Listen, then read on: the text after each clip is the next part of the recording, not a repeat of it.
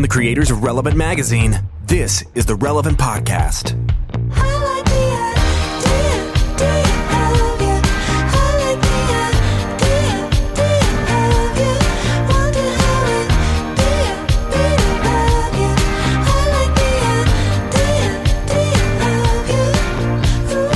Friday, November 1st, 2019. You're listening to the Relevant Podcast. I'm your host, Tyler Huckabee, coming at you from Paris, France. Back there, stateside, we have my friend, John David Harris. I call him JD. How you doing? Greetings. Doing well. How are you? I'm doing just fine. Keeping an eye on JD. We swapped roles this week. Keeping an eye on JD, making sure he doesn't get too out of sorts. He doesn't get into too much trouble. Over in the booth there, we have our producer, Chandler Strang. Hello. And out there in Loveland, Virginia, it's a big day for him, ladies and gentlemen, so I hope we are all prepared to give him all the due attention that he deserves after a long, hard-fought battle. He was up late at night making sure that this one happened. Let's give it up for Jesse Carey. Jesse, how you feeling? Hello. My natitude is ignited. Congratulations to the Washington Nationals, your World Series champs. A lot of you, this is an audio podcast, and so a lot of you guys might not know this out there, but I wear a Washington Nationals hat almost every day of my life. I have spent a tremendous amount of time going to Washington Nationals games, watching them on television, and talking about them with people who honestly could care less. Well, guess who cares now? Everyone, because we just won the World Series in Game 7 in thrilling fashion. Congrats, Nats. Who are they playing? They're playing the Houston Astros, the best team in baseball, Chandler. I saw a thing about a guy who bet like $12 million on the Astros. To win. Bad bet. Yeah. Joke's on him. $12 million. There's some phrase about separating a fool from his money, and only a fool would bet against Juan Soto, Max Scherzer, Steven Strasburg, Anthony Rendon, and the 2019 Washington Nationals. So joke's on you and your $12 million. Tough. How much time of your life do you think you've devoted to explaining that your hat is not a Walgreens logo? I mean, only to big jerks who come up and ask me about it. And I say, get a TV and learn about baseball because this team's hot. They're going to win a World Series soon. Well, guess who knows what the curly W is? That's what Nats fans call it, a curly W. And when we win, our announcer goes, it's time to put another curly W in the books. And last night, we got the ultimate curly W. And that curly W is a World Series win. So congrats, When someone Nats. talks about baseball, I feel like I've just been transported back in time to like a different era. That game is a time machine to like a bygone era of America. It is weird to listen to people talk about baseball even. Yeah, they to have a bygone era, to a beautiful era. Yeah, see?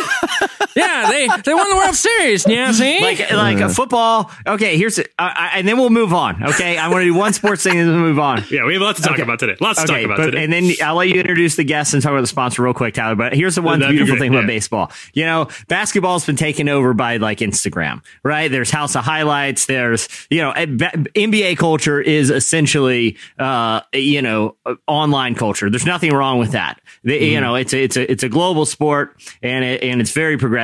The NFL is the opposite. There's always scandals. It's managed very poorly. It's very physical and rough. It is a challenging game to be a fan of. Baseball is from another era, a more beautiful era where people didn't sit on their cell phones all day, where people could go to the ballpark. You look at a picture of a baseball stadium back in the day, everyone's wearing suits and nice dresses. Everyone dressed up. It was like going to church, and you sat there outside for the entire afternoon, just hanging out. And that's what baseball still is. And that's why it's great.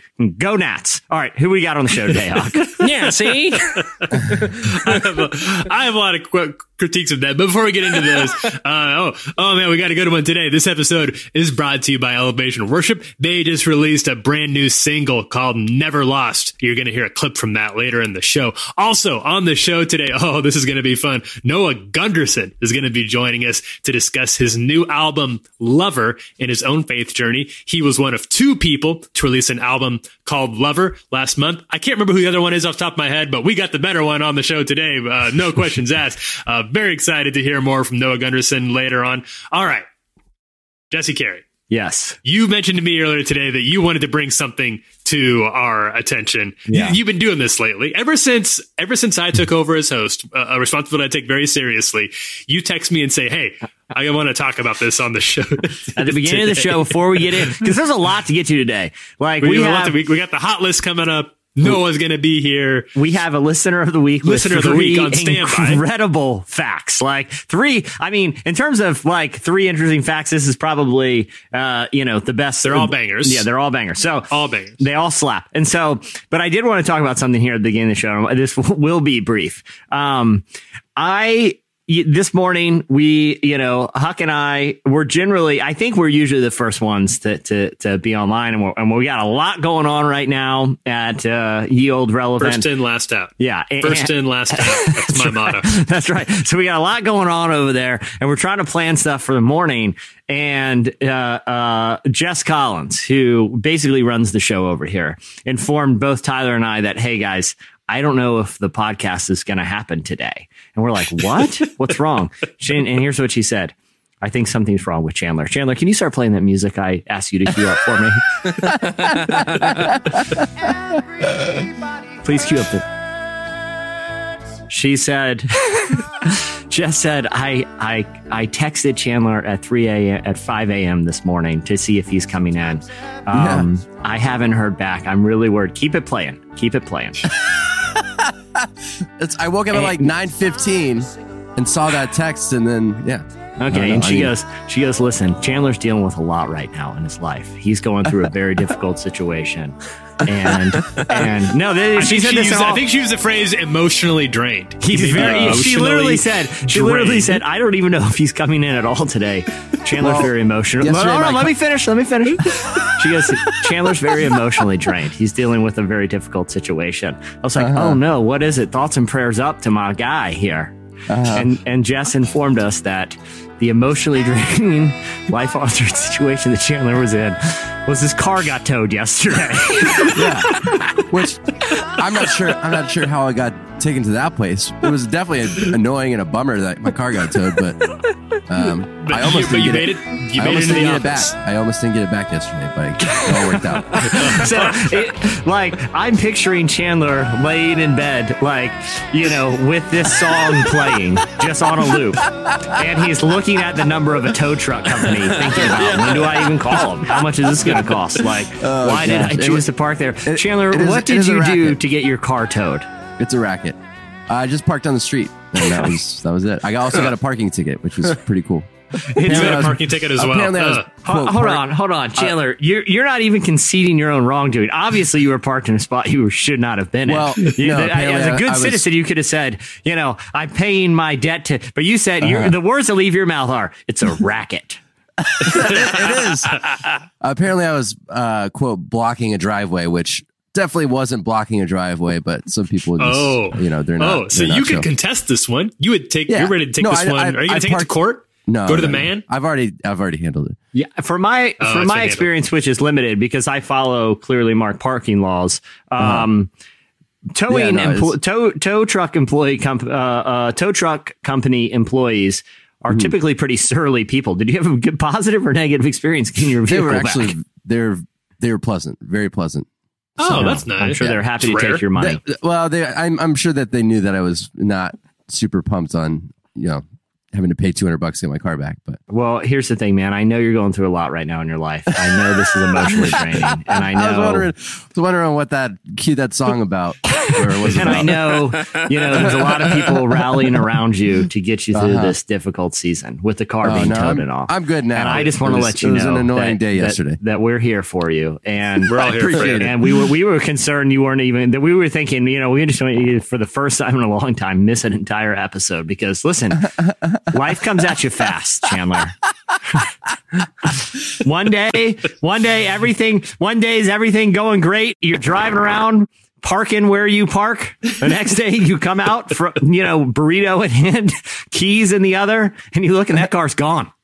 And all of a sudden, life takes that hairpin turn, and Oh boy, yeah. No, it was totally fine. If there's anything that we were taught is that we will face trials and tribulations, and you are walking through a valley right now, my friend. But I can tell you, on the other side of this time in the desert, things will get better. Things will get better. Man, it means a lot. It really does. In the meantime, I've started a GoFundMe to help Chandler get back on his feet in this difficult time. We've posted it over at relevantmagazine.com. Tweeted out the links and everything. Just, for the less than the price of a cup of coffee, you can really help turn Chandler's day and life around here. I hope everybody will go visit that. Yeah, he's trying to raise $200. If everybody who listens to this podcast just gives $100, then we can meet our goal.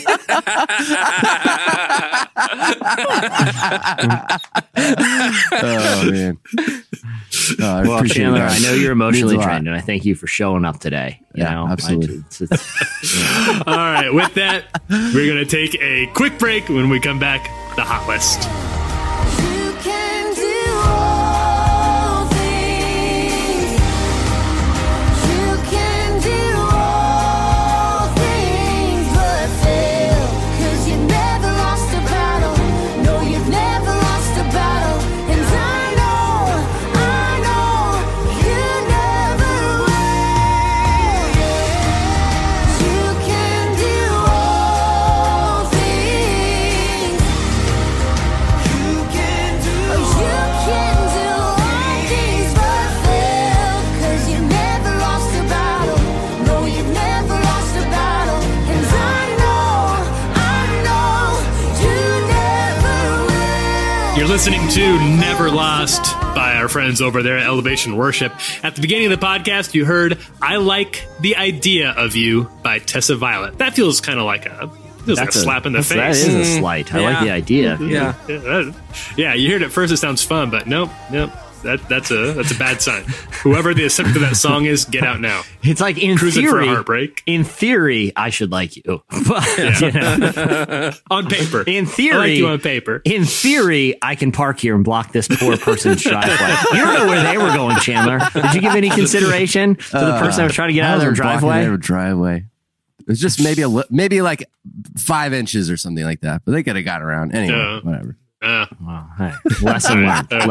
Lesson learned. I hope. I hope this is going to scare you straight. I hope this is enough to get you on the straight and narrow. A lot of times people spiral after situations like this. A lot of times it's the wake up call they need. So wake up, Chandler. Woken. All right. It's time for our look back at the biggest stories from our beat this week. It's time for It's the hot list. The hot list. It's just coming in at number 5 this week. Selena Gomez. Back on the hot list after a short time away. She thanked God for helping her get through some tough times. She's back in the spotlight thanks to not one, but 2 new singles that came out last week about breaking up and moving on. And then she took to Twitter with a screenshot of her Notes app, as is the custom, to thank her fans and, in this case, God. She said, quote, "My father has taken me and placing me exactly where I'm meant to be. He said to me, Selena, hold on. I hurt when you hurt. I cry when you cry, but I will never, ever leave your side. Work with me, walk with me, and watch how I do it. He always surprises me, and I re-fall in love with him every single time." Gomez has really been through it in the 4 years since her last full-length album. She's opened up about a lupus diagnosis, struggles with anxiety and depression.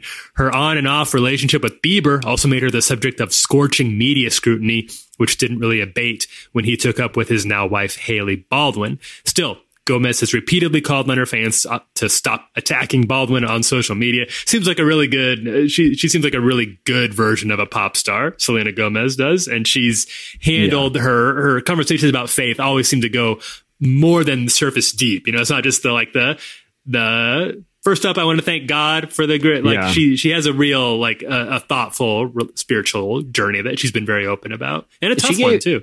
She gave a really powerful testimony at the Hillsong conference. Yeah, she did. I appreciate, it seems like her generation of pop stars, which of course, Justin Bieber is in, and, numerous others, seem more comfortable talking about and addressing faith and mental health. So good on her. Yeah, it's super cool that she's done that. Chandler, Chandler, this really rubs me the wrong way that because I saw the Notes app screenshot you posted on Twitter this morning about your situation where you said where my father has taken me and places me is exactly where I'm meant to be, and you took a picture of you clearly 5 inches into someone's driveway. How dare you? How dare you? How dare you? This isn't on. Own your mistakes, Chandler. I'm paying the price, man. I'm paying the price. Coming in at number 4, a Christian content affiliate is defending publishing revenge porn. Representative Katie Hill. So Red State, a conservative blog which operates under the umbrella of Town Hall Media, which is an affiliate of Salem Media Group, is defending publishing revenge porn of California lawmaker Katie Hill. Earlier this month, Red State posted allegations that Hill and her now estranged husband had been in a relationship with a younger campaign staffer and included salacious photos of Hill and the staffer in the report. The report prompted the freshman lawmaker's resignation and a House ethics investigation, but it also caused outrage for publishing non-consensual nudes, an online phenomenon known as revenge porn, which is illegal in California. Salem Media claims, according to their website, to be, quote, America's leading radio broadcaster, internet content provider, and magazine and book publisher targeting audiences interested in Christian and family-themed content and conservative values. They run websites like GodTube, Crosswalk, CCM Magazine, and Jesus.org. Red State responded to the outrage in an editorial saying, quote, there were multiple discussions all throughout the reporter's weeks-long investigation that went all the way up the chain. And in the end, senior leadership determined that it was important that there was solid evidence. The managing editor said, don't take nudes on your phone. It isn't fair that we live in a world where the technology that helps us the most can also hurt us the most, even when we're just enjoying it privately. But that's the world we live in. This was a interesting and really sad and ugly case that I found myself thinking about a lot this week for a variety of reasons. What are you all's take on it? Well, I mean, okay, so there's a lot to unpack in this. You know, there needs to be a nuanced conversation about it. And we want to be really delicate in how we discuss this, obviously. And listen, I mean, there's a couple different issues. Some that I think we should probably leave for other discussion topics, particularly the conflation of conservative political ideology with Christian values, which look, some people maintain both, and that's fine. But I think conflating them to be one and the same is a little dangerous. But Red State, I mean, they're called Red State, the name of the website. So they're clearly showing conservative. They're showing their kind of, conservative leanings right there. So it's not, I don't think the practice of trying to expose something problematic in the lifestyle of a lawmaker on either side of the aisle is wrong. I think journalists. That's what journalists do. Yeah, that's what they need to hold truth to power. And listen, I don't know anything about Katie Hill's the details of her personal life, but I do think it is problematic when someone in a position of power is in a relationship with someone who is under their employ, and that relationship isn't disclosed. Like, I think it doesn't, gender of the individuals aside, I feel like that is problematic because you have a position in power, even if the relationship is consensual. If it's not disclosed, I mean, that can lead to a lot of really bad things. And I think we've seen that play out in media. But I also don't think there's ever any circumstance that would justify the posting of these types of photos without, like that is, agreed. That seems black and white. That seems wrong. They can say, listen, we have evidence that she is in a relationship with a young campaign staffer without publishing it. We're all journalists here. I mean, I think that's a line that Tyler, you or I certainly would never be comfortable crossing for good reason, because it seems morally wrong. What's your guys' take on this? Yeah, I think there's a huge difference.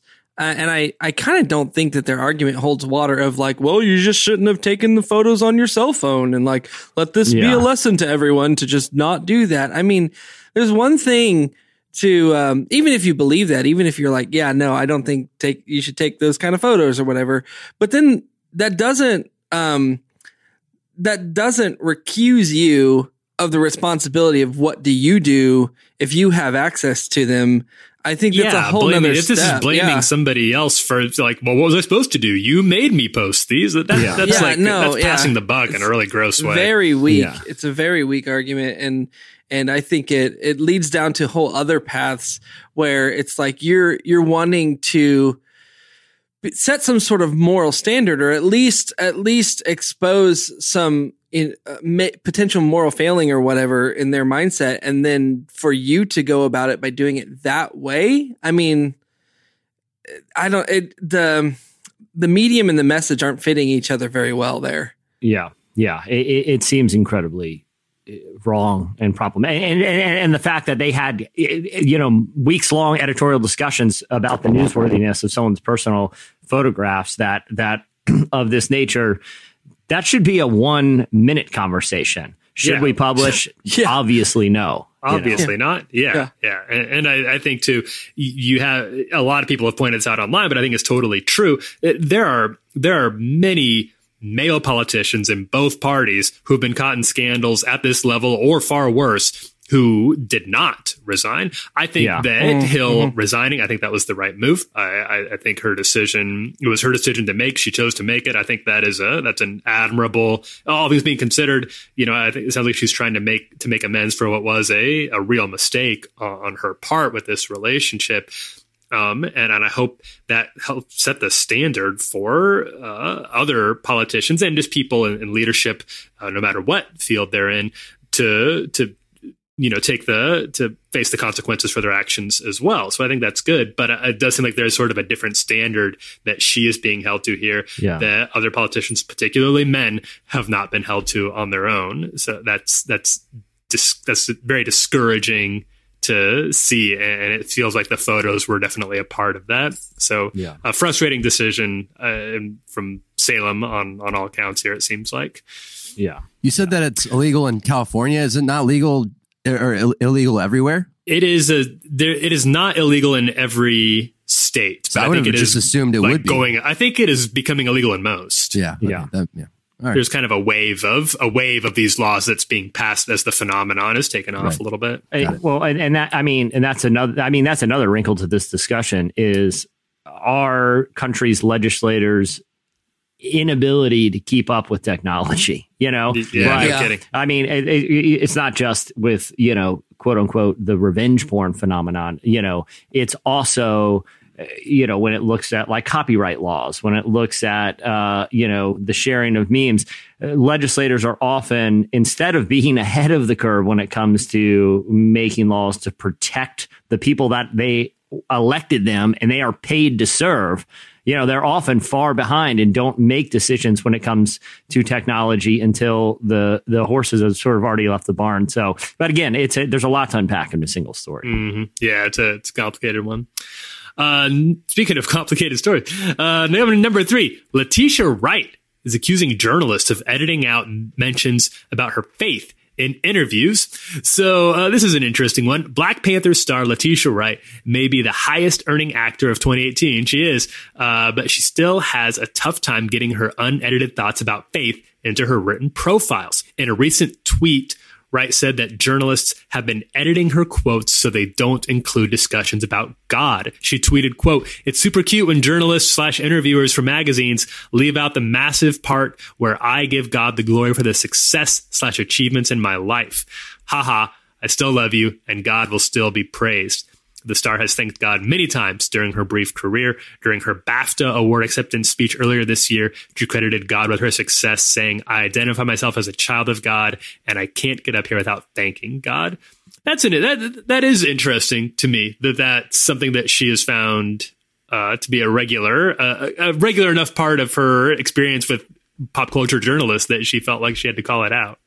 Yeah, I mean, especially for us, because I feel like any discussion we have with someone, even like you, as you'll hear later, like someone like Noah Gundersen, who's on this, who you'll hear from, even though he in no way identifies as a Christian, he wanted to talk about faith. He wanted to talk about ideas about God. And I feel like even what we were talking about earlier with Selena Gomez, like for I don't want to paint with too broad of a brush, but in a lot of cases, celebrities are becoming increasingly comfortable talking about their ideas about faith. And I think that's a positive thing. And for journalists to be the ones who are afraid. You know, the job of particularly like celebrity profile journalists is to present an interesting and accurate portrayal of these, you know, people who a lot of people like and follow. And as you said earlier, Tyler, you know, in terms of box office earnings, she was the commonality in 2018. Her films made more money than anyone else's. And so I think there's a lot of interest in her. But in order to really, you know, understand who she is,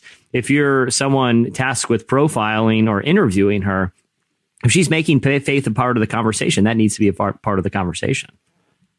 And I think it's kind of weird because we always try in our interviews with public figures to get the conversation to go somewhere around faith. Sometimes that's easy. Sometimes people are a little more reticent to share those thoughts with us. But it's the goal of Relevant Magazine.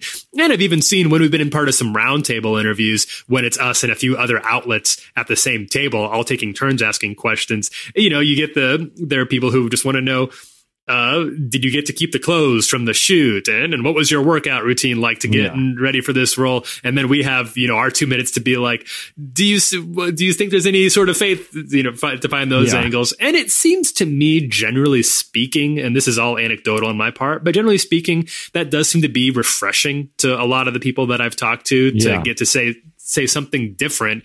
Other than the same old talking points that they usually have about the process of figuring out a new character and the respect they have for it seems like it does. And I've had a few people thank me for those questions. So, I guess that's all to say, Letitia, right? If you're listening, we won't edit out your thoughts about faith when you come to us. Yeah, give us a call. Buzz us right now. Figure out Chandler's waiting. He's doing his job right now from a tow truck office, waiting to figure out this whole can of worms he's got himself into. JD, you're a fan of the MCU in terms of like non-Avengers, like sort of the ancillary characters. How do you feel about Shuri? Because I feel like she is one of the coolest and fun kind of non-main characters in the franchise. What's your Shuri thoughts as a MCU fan? Well, I would say I'm probably I'm like borderline MCU fan. I'm just but I enjoy a good trip to the theater. Chip. What a hot take you got going on. Yeah. I mean, it's okay. But no, I do think that her character was fun. I liked the idea of them introducing not only a young female character into the MCU, but one whose kind of specialty is in her mind and in her ability to be like innovative and inventive and a scientist and but also like strong in her own right and skilled as a fighter or whatever. But it was I thought it was a fun take to have this like younger black female role where her power wasn't like gifted from some alien beings or from like touching some mystical artifact, but it's actually like her intelligence and her ability to basically take anything and change it for the good of her community. And I thought that was a fun and refreshing take. Yeah. And she also I think has one of the best lines in the MCU, taken from internet culture, when she looks down at her brother's shoes and gives the famous, "What are those?" Good moment. Good meme. Great moment. Great meme. Yeah. That'll be something that these movies are obviously meant to kind of like stand up for a long time. You know, like people, you're showing them to your kids right now, Jesse. That is going to be a joke that's a little hard to explain to future generations. Yeah. Well, okay. So there's this video that went around on Twitter where this police officer came and he was casting these guys and he's filming it with a cell phone and he looked down at his shoes and they were embarrassing boots and it became a meme. Chandler, why don't we just play a clip of the original "What are those?" Meme for context. Officer, I got one question for you. What are those? Okay. So there it is. That's the Black Panther joke that's going to live in infamy. Now you can all tell your kids about it. Number 2 this week, Kirk Franklin has started a boycott of the Dove Awards. Oh, this is a good one. This is an interesting one. So this week, Kirk Franklin posted a video to social media explaining that he would no longer be taking part in any association with the Dove Awards, the Gospel Music Association, or Trinity Broadcasting Network. Franklin said that in 2016, comments he'd made during an acceptance speech honoring Philando Castile and Walter Scott, two black victims of police violence, were edited from the broadcast. He said he voiced his displeasure to the Gospel Music Association and they apologized, vowing not to do it again. But this year, when Franklin won another Dove, he spoke about a Tatiana Jefferson who was shot and killed by police in her own home earlier this year. Once again, as he said, history repeated itself and his comments were cut from the broadcast. Here's what he said. After a meeting with the Dove Awards Committee and representatives of TBN, I've made the decision after prayer, consultation with my team and my pastor, Dr. Tony Evans, to not attend any events affiliated with or for the Dove Awards, Gospel Music Association, or TBN until tangible plans are put in place to protect and champion diversity, especially where people of color have contributed their gifts, talents, and finances to help build the viability of these institutions. Franklin was supported online by artists like Jeremy Camp, Natalie Grant, John Gray, and Priscilla Shire, and Lecrae, who actually said he would be joining Franklin's boycott. In a statement, Jackie Patillo, the president and executive director of the Gospel and Music Association, said, quote, "We accept the responsibility of our error. Although completely unintentional, we understand it caused great harm and deeply wounded many in the African American and gospel community. As well, it left a general perception that we are not concerned with key social issues that affect people of color. It is not our intent to disregard or silence any of our artists, and we are deeply saddened by this perception and are committed to change this." So, this is the most the Dove Awards have been in my timeline over the past few years, but it's an interesting one. It was interesting to me how I have a lot of respect for Kirk Franklin and how he has addressed this, particularly in the video, how he comes across as extremely, this was clearly not something that he just decided to do out of nowhere. Like he's clearly, Dove Awards were weeks ago. So he's clearly been thinking about this, praying about this, talking to people about this. This was a very thought out decision with some really tangible goals in mind. Yeah. Yeah. I've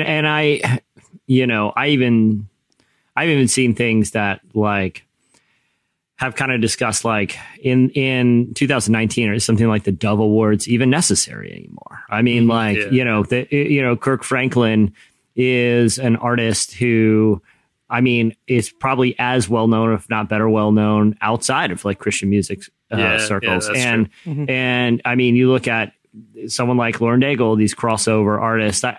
I think this, in addition to highlighting what you just said, Tyler, which I think is incredibly important, which is addressing issues that are important to Christians in diverse communities. I think it also kind of highlights kind of, the need or lack of need for a quote unquote Christian music industry when, more and more artists are finding acceptance because of the things we were talking about earlier in this podcast of artists being more comfortable talking about faith, in kind of quote unquote mainstream music, and the delineation between what makes something Christian music and what makes something not is blurring further and further.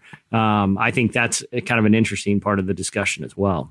Yeah, I think the difficulty in that would be you have on one hand this the previous story we talked about where she would get up there and she would speak about her faith and to a secular audience and in a secular ceremony like situation, and they would cut that part out. And now you have Kirk Franklin in a Christian scenario, and they're cutting out where he's trying to address like very real worldly conditions, and they're cutting this out. And it's almost like even though both sides are willing to reach across the aisle for their own gain, they don't seem to be reaching across the aisle and allowing the artist to be the full representation of themselves. So that would be the only thing that I would like. No, that's a good point. Be a little like, just calling both sides to be better at that. Like if Lauren Daigle keeps crossing the aisle and like winning Grammys and stuff, that's great. but it starts to become not great when they cut out half of her story. And the same thing with artists like Kirk Franklin and stuff. It's great that if he was able to win like Dove Awards and have this recognition, right? You know, with people who maybe have decided to not let like music outside of the Christian sphere into their lives. But that's the space where we need people saying the things that he is saying as well. And so they need to not cut that out. And another thing too is this kind of feels similar in the same vein as the other story where I don't know if their excuse holds water. This whole like, oh, we unintentionally cut this piece out of your speech to save time or whatnot. It's like, but you had already had the conversations knowing that this was something that had happened in the past. Mm-hmm. And so you're telling me that when you're scrubbing footage, trying to figure out what time to cut, you just happen to cut that same exact like moment out. Like, I don't know. Like that's a real bad coincidence. And even if it was a coincidence, why weren't you thinking about that when you were scrubbing for footage or like watching the you know, real time play clock and stuff? Why wasn't that on the forefront of your mind? It shows negligence, I guess, in that case. Yeah. Mm-hmm. I think, you know, we have to cut stuff down for time or in as often the case in the magazine space all the time. But I think when you're doing that, you're cutting out the stuff that you don't find to be relevant. That's not important to the story that doesn't have a lot of, and that can be a tough call sometimes, but I don't think there's really a world in which people were more interested in getting another, thanks to God and my family, but where that would be like more interesting than Kirk Franklin's thoughts about an issue that is towards the top of the most important issues facing the U.S. right now, and an extremely controversial one. Well, particularly because he had the conversation with the Dove Awards before it said, "Please don't cut this content." Yeah, I mean, it's like it's one thing the first time if like, well, we're you know cutting here and there, and this is just the judgment call we're making. He specifically told them he didn't want them to do that again. You know, so yeah, I agree. And finally, coming to number one this week, it was a tough call. What was going to be number one? We've talked about a lot of different things. We talked about some hot button issues, but there's only one choice for the top story in this week's hot list. I don't think there's been a more 2019 headline than this. Bullseye. Just like Bullseye. The weirdest year ever. Question mark? Yeah. This is just like if 5 years ago. Yeah, if 5 years ago you said this will one day be a headline that you'll run on your website or be like, I don't know. I think there's a glitch in the matrix. I think you know, we've merged with you know, I think Kingpin has merged alternate realities in Brooklyn, and suddenly, you know, we're on a different place on the universal timeline here. I don't know. This seems too out there. Which isn't to say that that didn't happen. It could have. I don't know how else to explain what's going on right now. Our reality has merged or intersected with another, and here we are. Yeah. And here we are. Number one, Chris Tomlin kind of covers Kanye West's Closed on Sunday.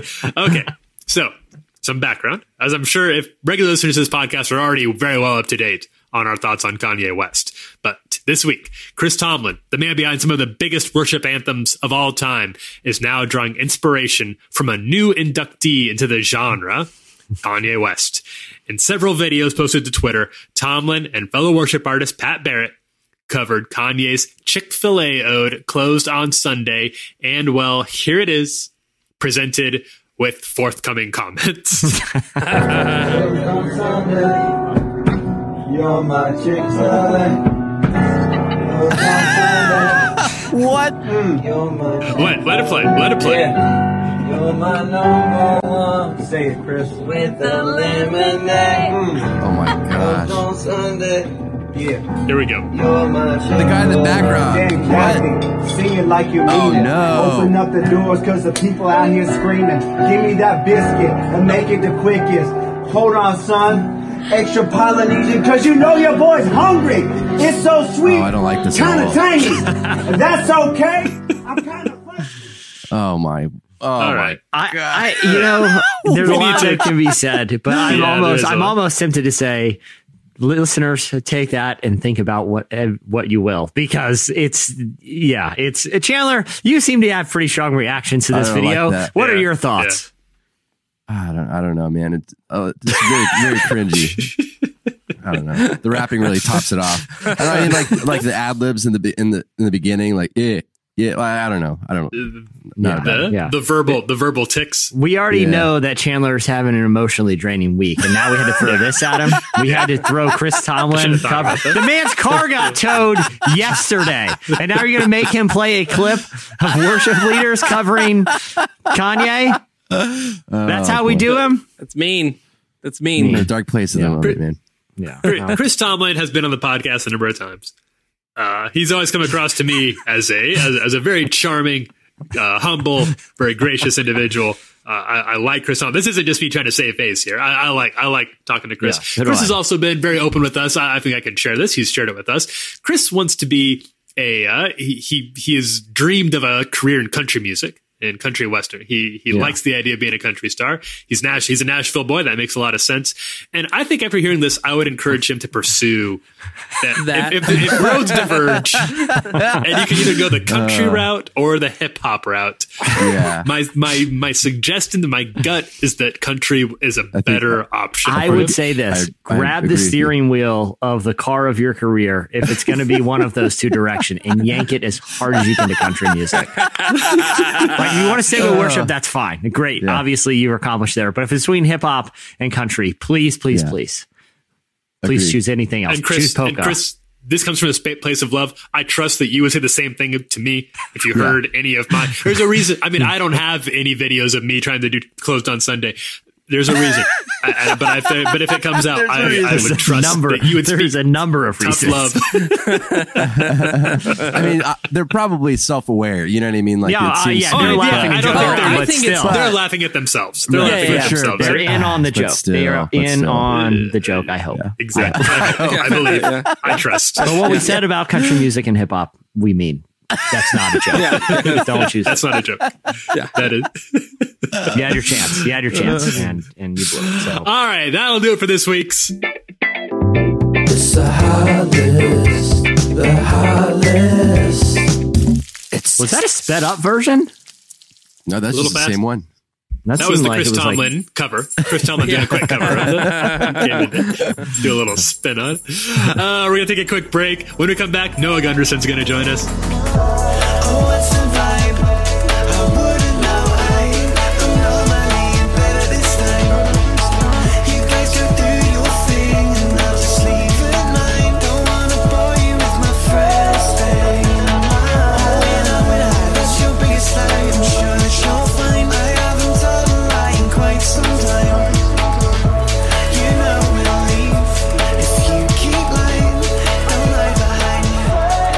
You're listening to Frail State of Mind. The Chandler Strang's tour. What a week you've had. What a week you've had, soldier. That one goes out. That's one goes out to my man Chandler Strang. He's going through it right now, ladies and gentlemen. He can get it. Means a lot. But GoFundMe. I'm looking right now. We are at $2. No, I think you read it wrong. Somehow we're at -2 money. Somehow this GoFundMe is the first ever where Chandler's actually going to lose money. I don't know how that works, but right now GoFundMe is deducting money from his account. I started this GoFundMe, and Chandler, you owe me $2. You can find me on that. Maybe next time. Maybe next time, just don't park in that guy from that person's driveway. Maybe that would have resolved this. And you know, the irony was he parked there and he ran into Chick-fil-A, to grab. He's like, breakfast is they're almost done serving chicken biscuits. And he runs. And then he got to the door and he's like, closed on Sunday. No, the irony. You're like, it's like one of those really dark chapters in Pilgrim's Progress where he's going through like the swampland of despair. That's where you discouragement. Yeah. Noah Gundersen is a singer and songwriter who's recently appeared on NPR's Live Sessions, the Paste NYC Studios, Rolling Stone's Songs You Should Know feature, and is currently on tour for his album Lover. Jesse, you recently spoke with Noah about the album and his own journey with faith, doubt, and hope. Yeah, so I was really excited to talk to Noah Gundersen about Lover. I love the album, but I also wanted to talk to him about his religious upbringing. And he has a really interesting story His parents kind of were involved in the church, but they kind of got involved in kind of a culty side of the church. And he ended up later in life leaving faith altogether and considering him an atheist. But he did kind of describe his songwriting process as almost of a religious type of experience. Here's how he described it. Like I grew up super religious, and we can talk about that if you want, but I'm no longer in that space. But there's something about the process of making art that is the closest thing that I've come to in my adult life to spirituality, because it does feel like it just comes from somewhere else, and I don't know where that space is. And I just try to let the spirit move to like kind of use the Christianese. But it's a very strange kind of mystical process. Yeah, it was interesting to hear him kind of describe it in those terms, because so much of his context for a lot of deep things happening are in faith. And he also opened up about how his religious upbringing still, even though he no longer considers himself religious at all, still informs his art and how he thinks about the world. Those deeply ingrained ideas and expectations that I think a lot of it is, when you attach like a value to purity, and then you kind of assign that to God as well, and it gets all this kind of blurry hierarchy of love. That stuff that I'm still kind of sorting through, and it's affected all my relationships. And thankfully, I have a wonderful therapist. It's funny because the way he grew up, was it really kind of the era of like purity culture? And his album is called Lover, right? So he writes a lot of songs about relationships, but he can't escape how, sort of almost like the baggage he still carries from some teachings that he was taught when he was young. And one of the interesting things while we were talking was he had seen, this is years ago, this is prior to Joshua Harris, the former pastor who wrote the book I Kissed Dating Goodbye at a very young age. This is before Josh Harris sort of renounced his faith publicly, but it was around the time that Josh Harris apologized for some of the ideas that he wrote in I Kissed Dating Goodbye and kind of renounced them as relationship philosophy. And interestingly, Noah Gundersen, saw this and was so moved that he actually reached out to Josh Harris, and they had a little exchange. And, the experience made him think a lot about the idea of even forgiveness. And here's how Noah described that experience. I guess when I saw that post that he made about, apologizing for the book, I'm like, man, that's just so cool. And I want to try to attempt to practice forgiveness in that space where, like, yes, he fucked up a lot of people's heads, but, he was also 20-something kid who didn't know anything either. So, yeah, all that being said, I just kind of reached out to him on Instagram and just tell him, like, I appreciate that. I think it takes a lot of courage. One of the things he kind of wanted to set the record straight on is, and there's more to this interview, and we hope to unpack it in a kind of a written piece later. But, he has talked a lot about his upbringing and kind of some of these more radical circles that even kind of got cultish at times. But his parents, at some point they kind of stood up for their own beliefs, and they allowed their faith to shift and evolve. And they've kind of walked back some of the things that Noah was exposed to when he was a kid. And the way he describes it is, really his parents' own faith evolution kind of led to him being sort of this spiritual seeker. And here's how Noah describes that sort of experience in his life. I grew up going to a lot of different like house churches and kind of non-traditional spaces.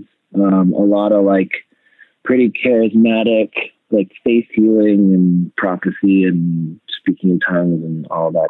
Like that was my introduction to Christianity as a young kid.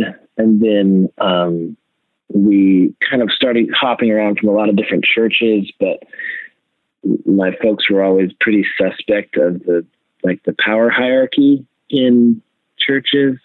So we'd go to a place for like a month or so, and then eventually like my dad would get disillusioned with the pastor or just the whole system, and we'd kind of go somewhere else. And then I grew up after that, kind of just like playing in different church worship bands and stuff. And throughout that whole process, like my folks were evolving, and they had a few things happen while I was a teenager that I think really kind of just shook some of their ideas. And thankfully, instead of doubling down, they were like able to re-examine, which is, I'm really grateful for, because I think that's kind of established my kind of seeker identity, like just wanting to make sure you're never getting too like stagnant in your ideas. And they were super instrumental in that in that worldview for me.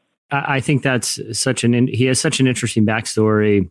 And one of the other things that I wanted to talk to him too is like when I'm listening to his music, you can hear a lot of different influences. You hear like some Jeff Buckley, some of these really great singer-songwriters. You hear some Bob Dylan. You certainly hear some Neil Young, but also more contemporary stuff like, Dashboard Confessional and some of the stuff that was sort of almost like Christian adjacent, even though he is in no way a, Christian or religious artist. There are, just to be forthright, there are songs on the album that have explicit lyrics.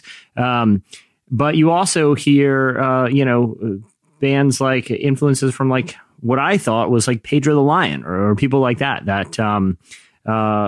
were popular kind of in the time that he was growing up in and around the church. So I wanted to ask him if he was influenced by some of the Christian artists that a lot of us, or just kind of progressive artists that were kind of Christian adjacent, if they were like influential for him. And his answer really, really surprised me, of who some of the artists are that influence Noah Gundersen, one of these, this critically acclaimed singer-songwriter, who some of his influences are and who are some bands that he's actually revisited and still digs a lot. Here's what he said. My folks were pretty conservative in the early days, to the point where like I wasn't allowed to listen to, non-Christian music. So I'm very familiar with the Christian music world. Like I think my first CD was a Carmen CD. Remember that guy? So like an Italian, Italian singer guy. Yeah. He would do these concerts.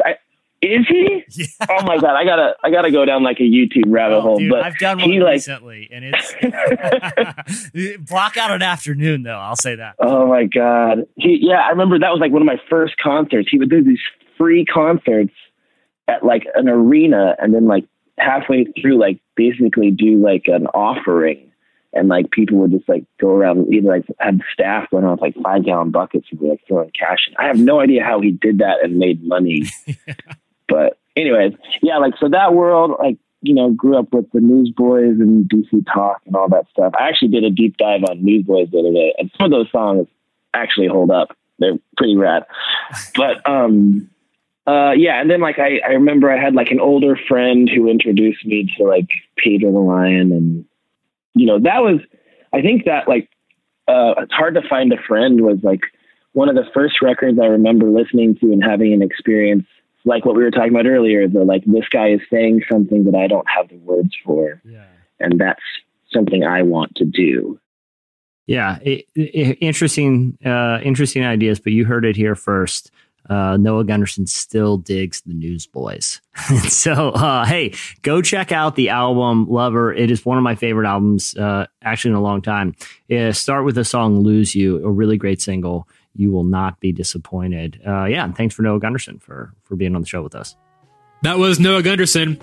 Next up, Listener of the Week. I hang my head and feel the oxygen drain. I think about you walking on the stream, and it all brings me back here. I'm Harriet Tubman. I come to bring you to freedom. Guide guided by the Spirit. You got to be miles away from here for don't trust in God. If I'm free, they should be too. She led them to salvation. I'm gonna go get him. Do you know what would happen if you got caught? From Focus Features. I pray for God to make me strong enough to fight. Witness the inspirational true story of Harriet Tubman. God don't mean people to own people. Harriet, her time is now. Now playing. Rated PG-13. Some material may be inappropriate for children under 13.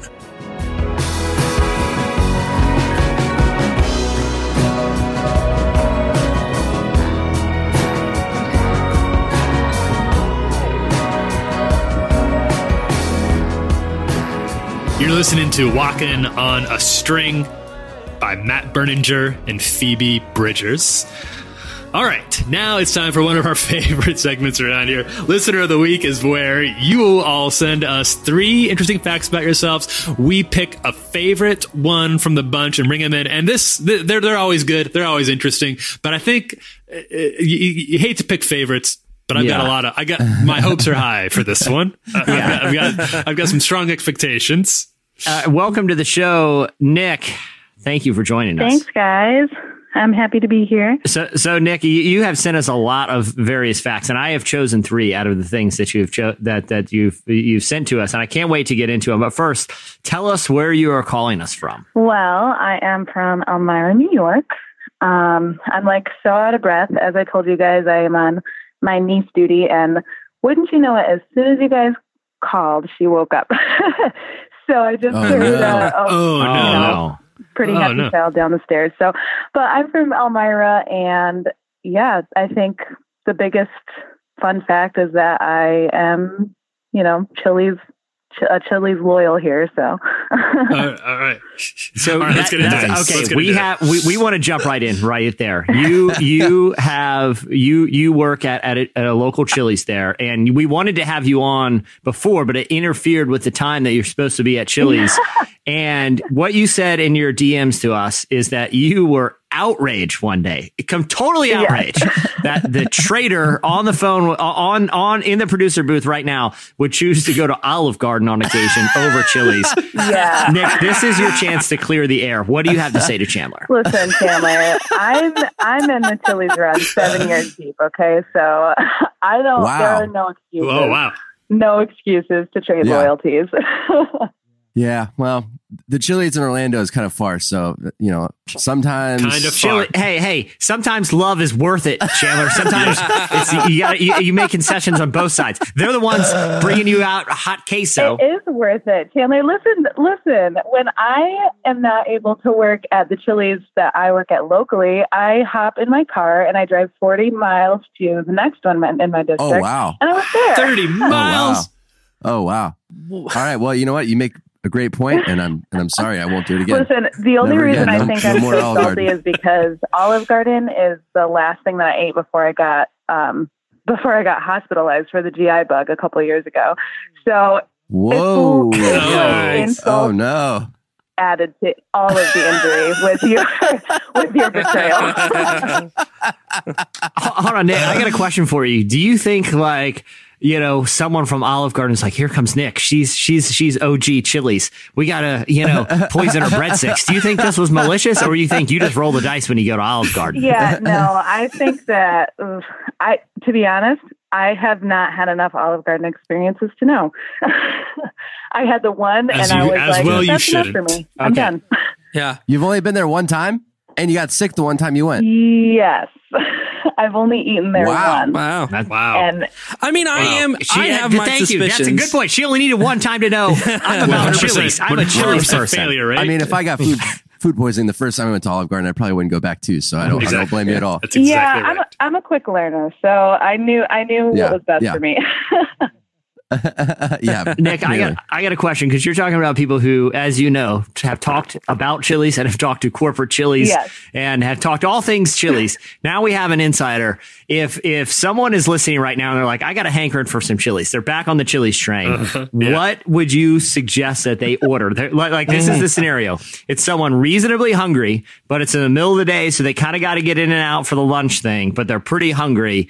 What do you recommend as a Chili's insider? Oh, that is the hardest question, and everybody that comes in asks me. So honestly, Man, if you have to choose off of the lunch menu, then I would say get one of the soups. They vary by store. So since I'm in the north, we have the best New England style clam chowder, which you wouldn't think to have at Chili's. It's kind of a wild card. I'm like, okay, weird, that sounds good. Clam chowder, sounds good. whatever. I'm going to go with it.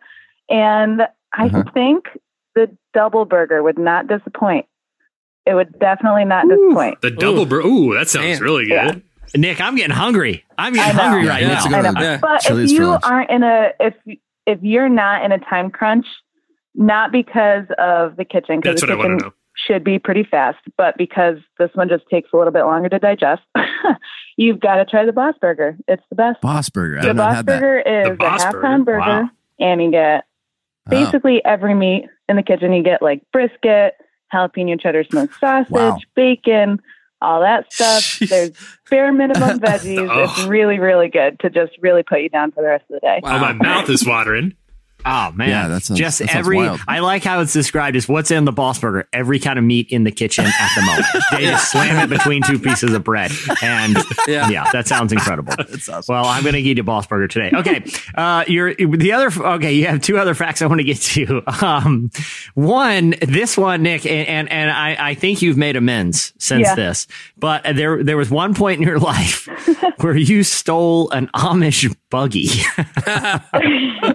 What's the story behind this grand theft buggy? Okay, so yeah, before we take this and run with it, let me just be very clear. Amish buggies, where I grew up, not hard to find.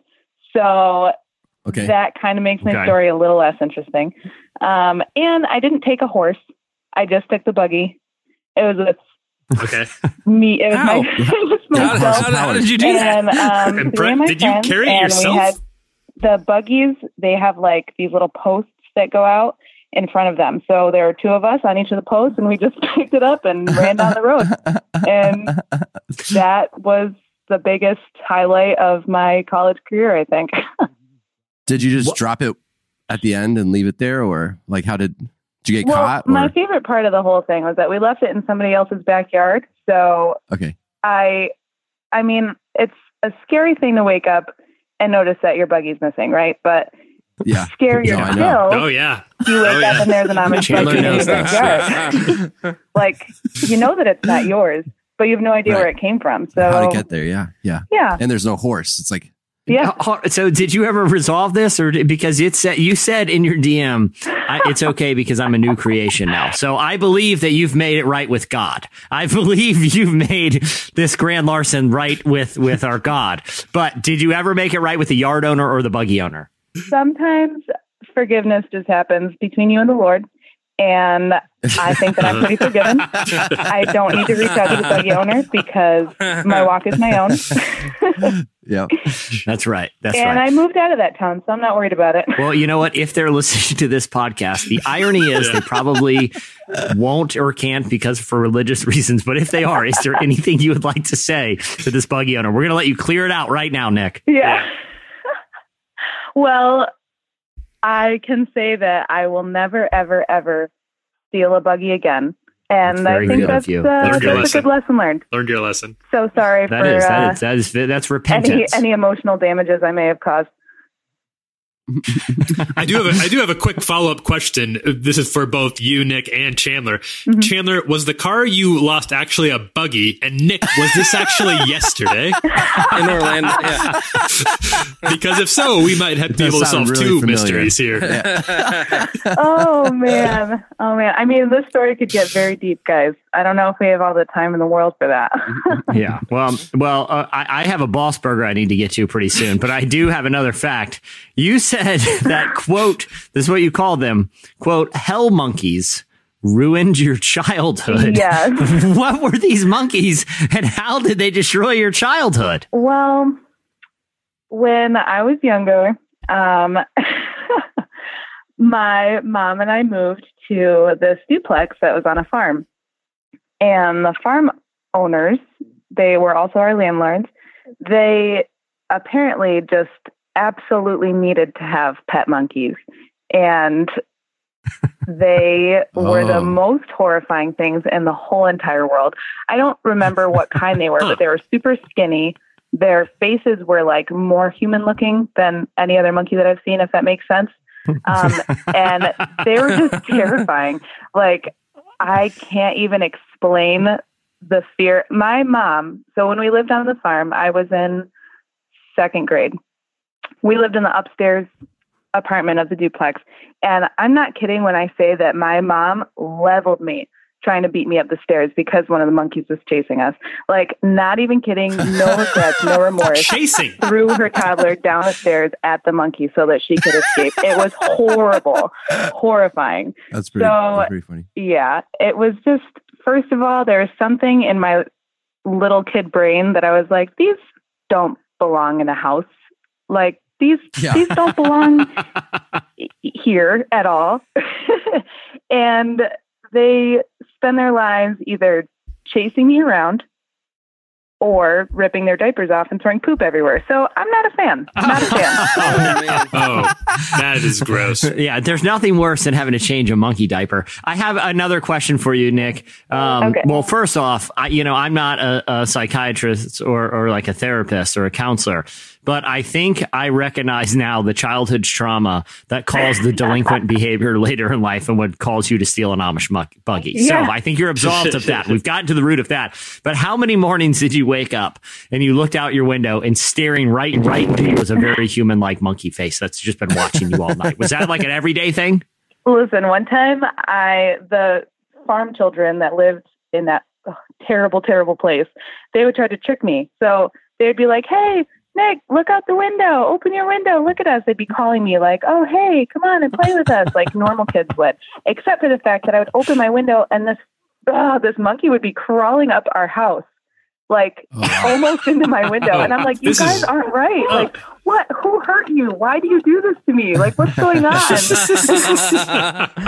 if you can figure out their emotional trauma and their background as to why they would do that to me, I would love to know so that maybe I could take that to a place of forgiveness. I'm getting sort of we're recording this on Halloween. I'm getting kind of a spooky vibe out of this. This is coming across like this is like monster movie. Well, Nick, I'm sorry that we made you revisit your childhood trauma and your previous crimes, but I will say we thank you for the boss tip on the Boss Burger. Nick, thank you for joining us. Thank you for being this week's Listener of the Week. Thanks, guys. Man, that looking did outside. Not disappoint. That did not disappoint. A monkey crawling up the side of your house as the children taunt you outside. That is straight out of a horror movie. Don't you kind of get a little bit of a horror movie vibe out of that? Like that's like the next M. Night Shyamalan movie. Yeah, like a little M. Night movie. True terror. A master of the genre. Yeah. Well, if you think that you can live up to the bar that has been set by Nick this week and you want to be our listener of the week, then you can come at us in the DMs, Relevant Podcast. Give us some interesting facts about yourselves. If you can connect them to a story, that's what we're really looking for here. We want some good yarns, some good narrative for you to share with us. Or Chili's tips. Chili's tips are also really valuable.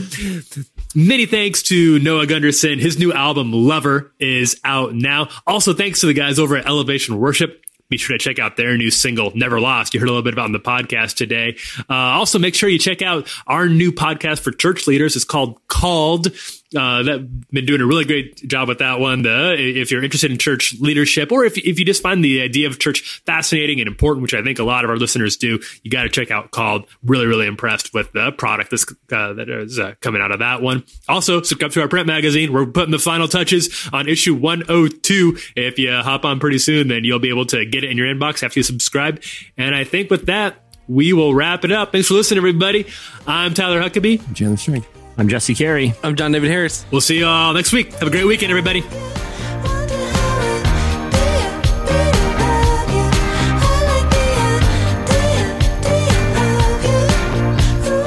Thank you for listening to the Relevant Podcast.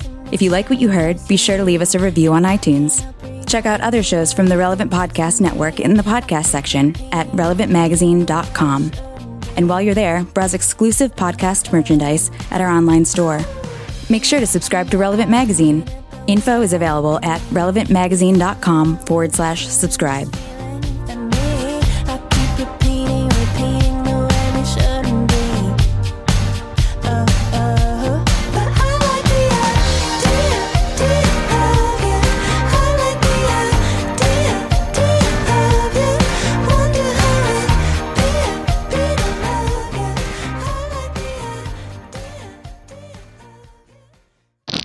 time to put another curly W in the books.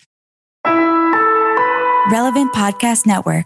Say goodbye to your credit card rewards. Greedy corporate mega stores, led by Walmart and Target, are pushing for a law in Congress to take away your hard-earned cash back and travel points to line their pockets. The Durbin-Marshall credit card bill would enact harmful credit card routing mandates that would end credit card rewards as we know it. If you love your credit card rewards, tell your lawmakers, hands off my rewards. Tell them to oppose the Durbin-Marshall credit card bill.